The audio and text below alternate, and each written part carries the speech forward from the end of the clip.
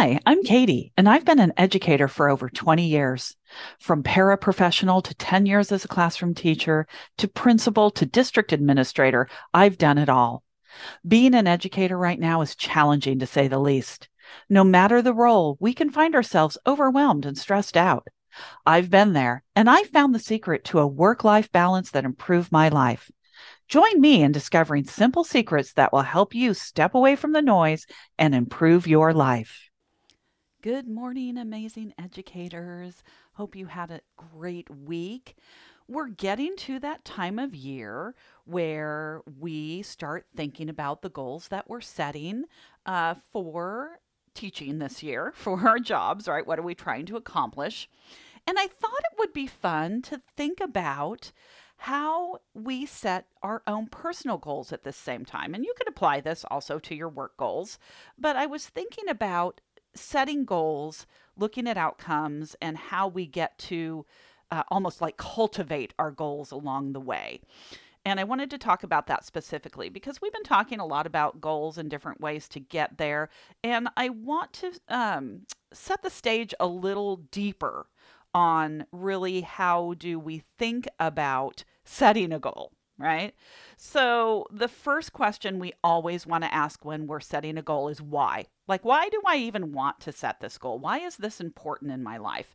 And this goes back a little bit to what we were talking about last week, where we were talking about intention and purpose, right? So, that why. So, there's your intention and purpose. Why do I want this goal?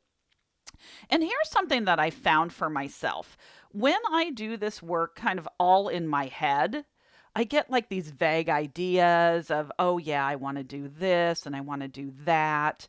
But it's really not the same as actually writing down the goal. And why? Because the minute you write it down, it is out there, it is real, and it has possibility.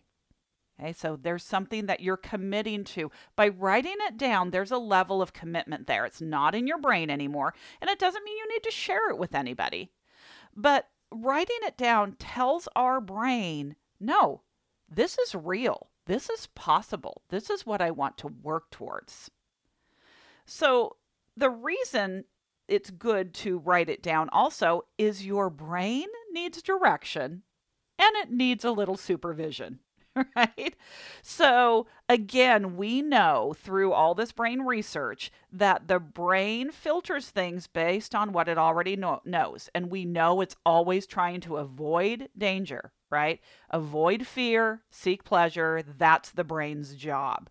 But if we give it a job to put its intention to, then we say, no, no, this isn't dangerous. This really is what we're working on right now. So writing it down is really important, giving your brain that direction and supervision. The other piece is when you do that, you create your future. You don't just repeat your past. Because remember, your brain also likes habits, and habits are entrenched. And we know that some habits for us get in the way and actually are barriers towards our goals. So once we put it down on paper, our brain has some direction. We're talking about creating our future. Again, this relates right back to intention and purpose because now we're going to live a deliberate life that we really want, right? We know that we want this to happen.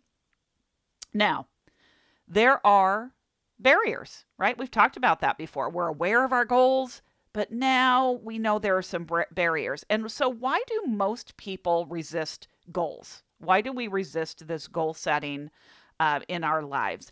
And sometimes it's because it's uncomfortable, right? Once we write it down, we're like, oh, I don't know, right? There's doubt there. So, sometimes we'll set goals that are too easy. So there's no discomfort, right? So it's not uncomfortable anymore, and we set it too easy.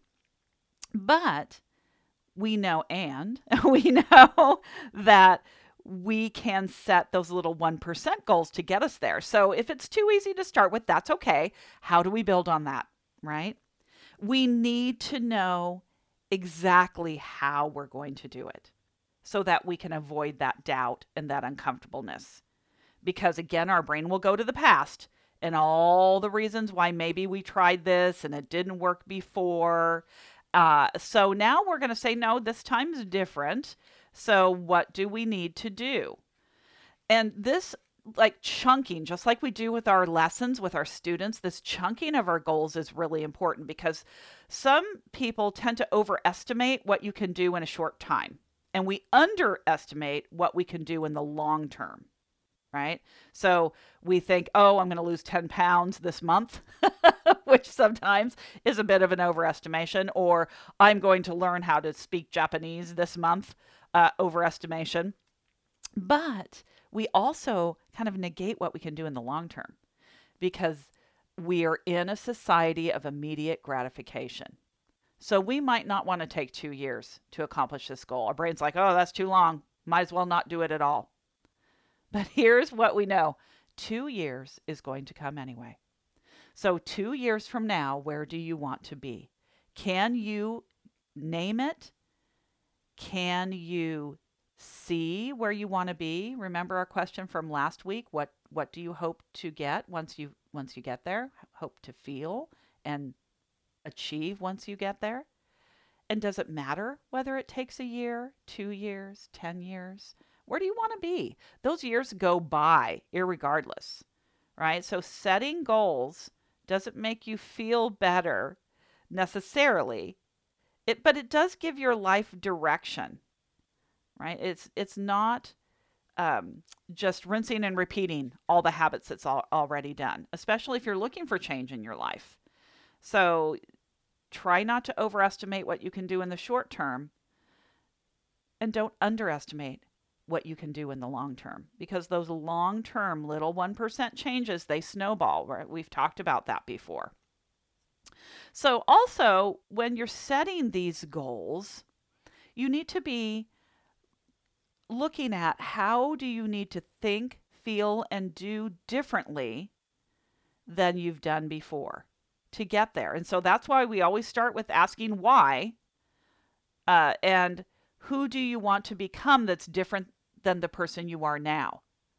So again, going back to last week's intention and purpose, right? What do we want to see in that future? This really is how we do it. We think about, what do we want? How do we want to get there? What are the chunks to get there? Who will I be once I get there? So here's what to write down. And some of this might sound familiar to you, right?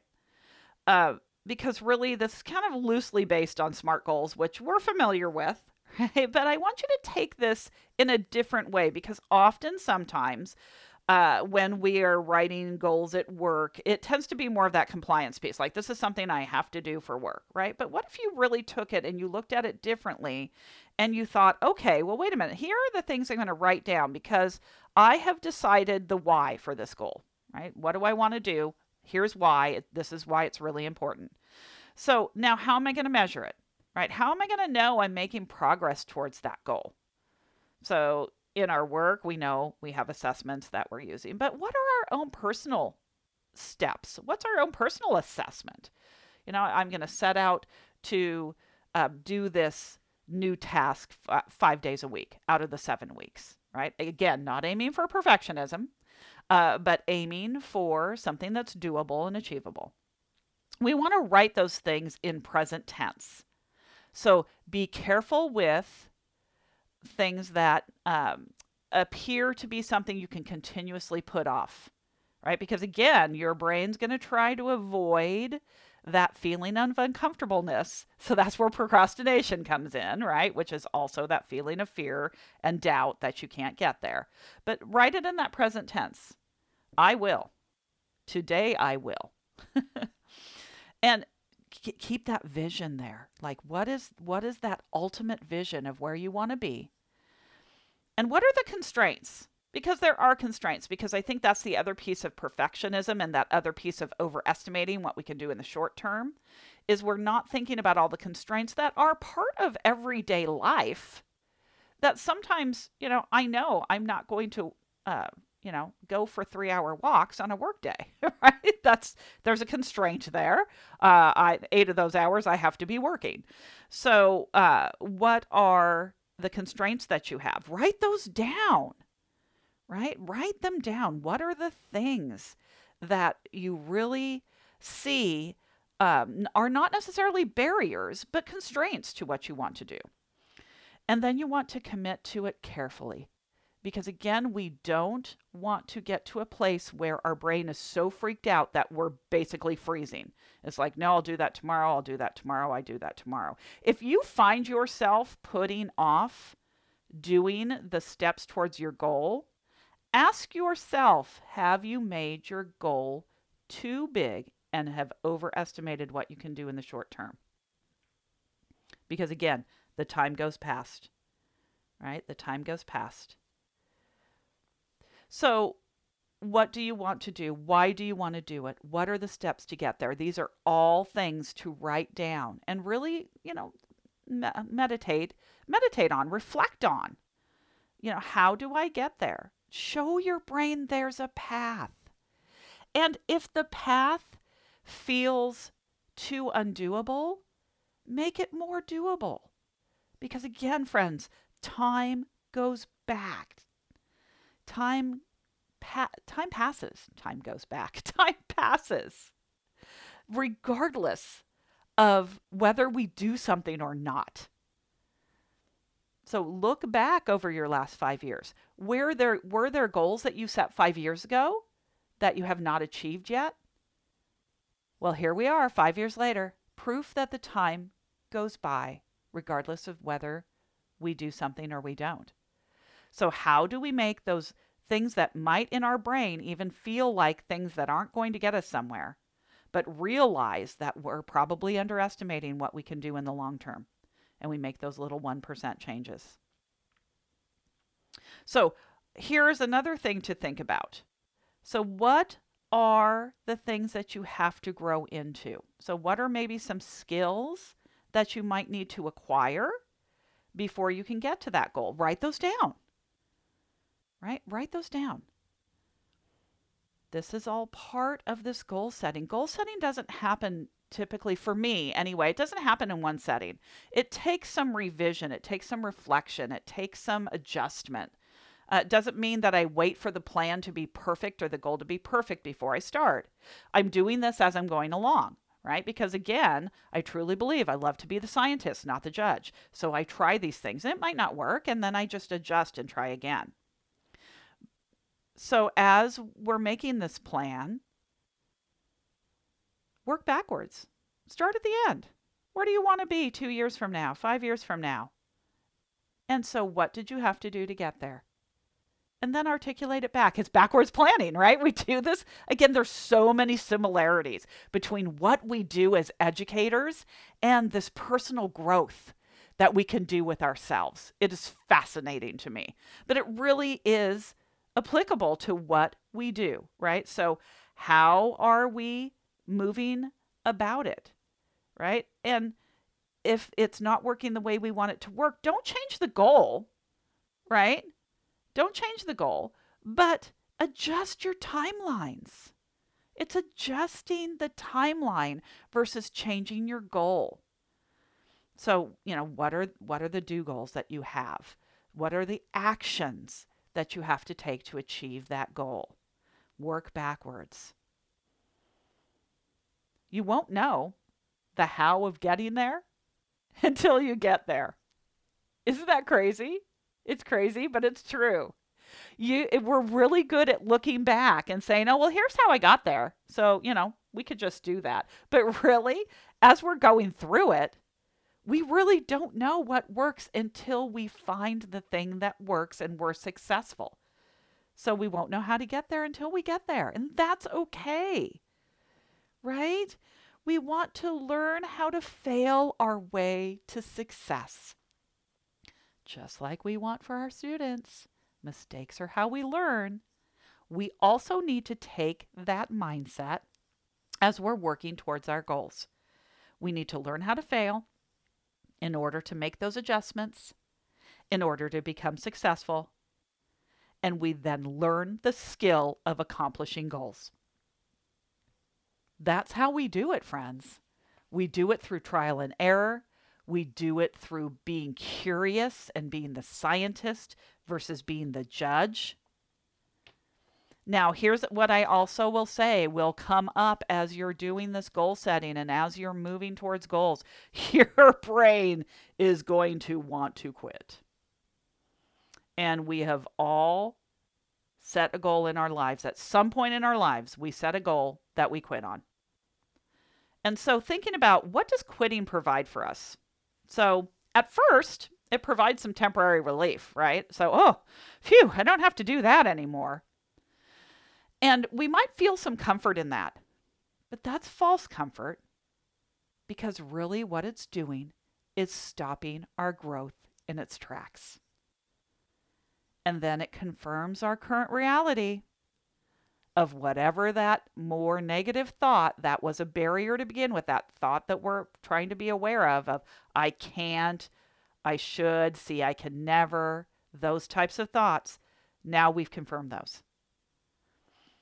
So we really want to stop and be aware in the moment when our brain offers we should just quit. I don't know why we're doing this. It would be easier not to do this. I want you to pause and think about what quitting feels like and what accomplishment feels like. And then which one feels better.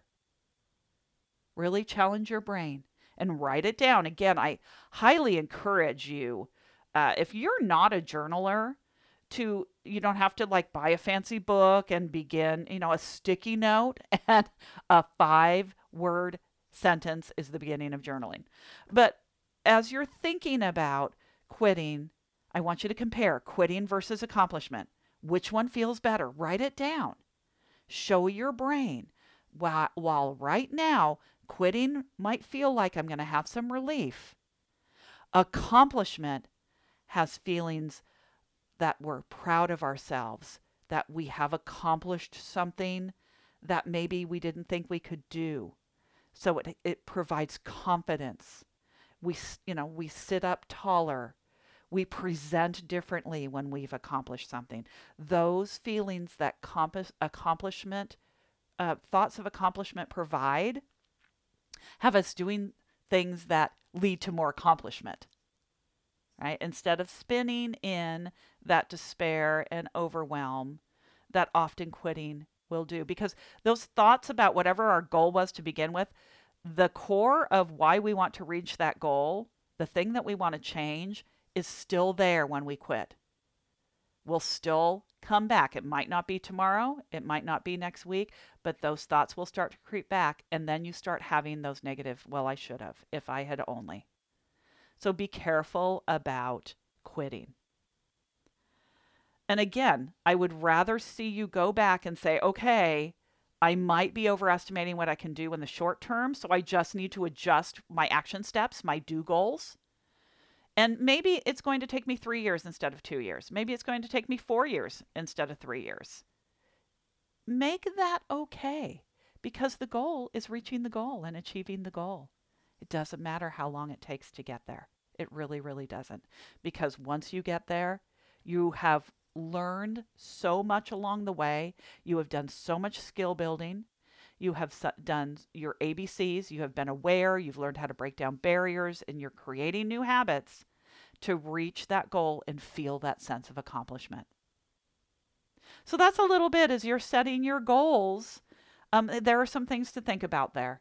I hope that's helpful for you. It might even be helpful for you in setting your goals, your student growth goals, and maybe your personal professional goals. What is it you truly want? How are you going to get there? Why is this important? And then being aware of underestimating what you can do in the short term or other way around. Overestimating what you can do in the short term or underestimating what you can do in the long term. Thank you for joining me today. I hope you have an amazing week. Remember to live joyfully. Check out my website, www.thejoyfuleducatorllc.com.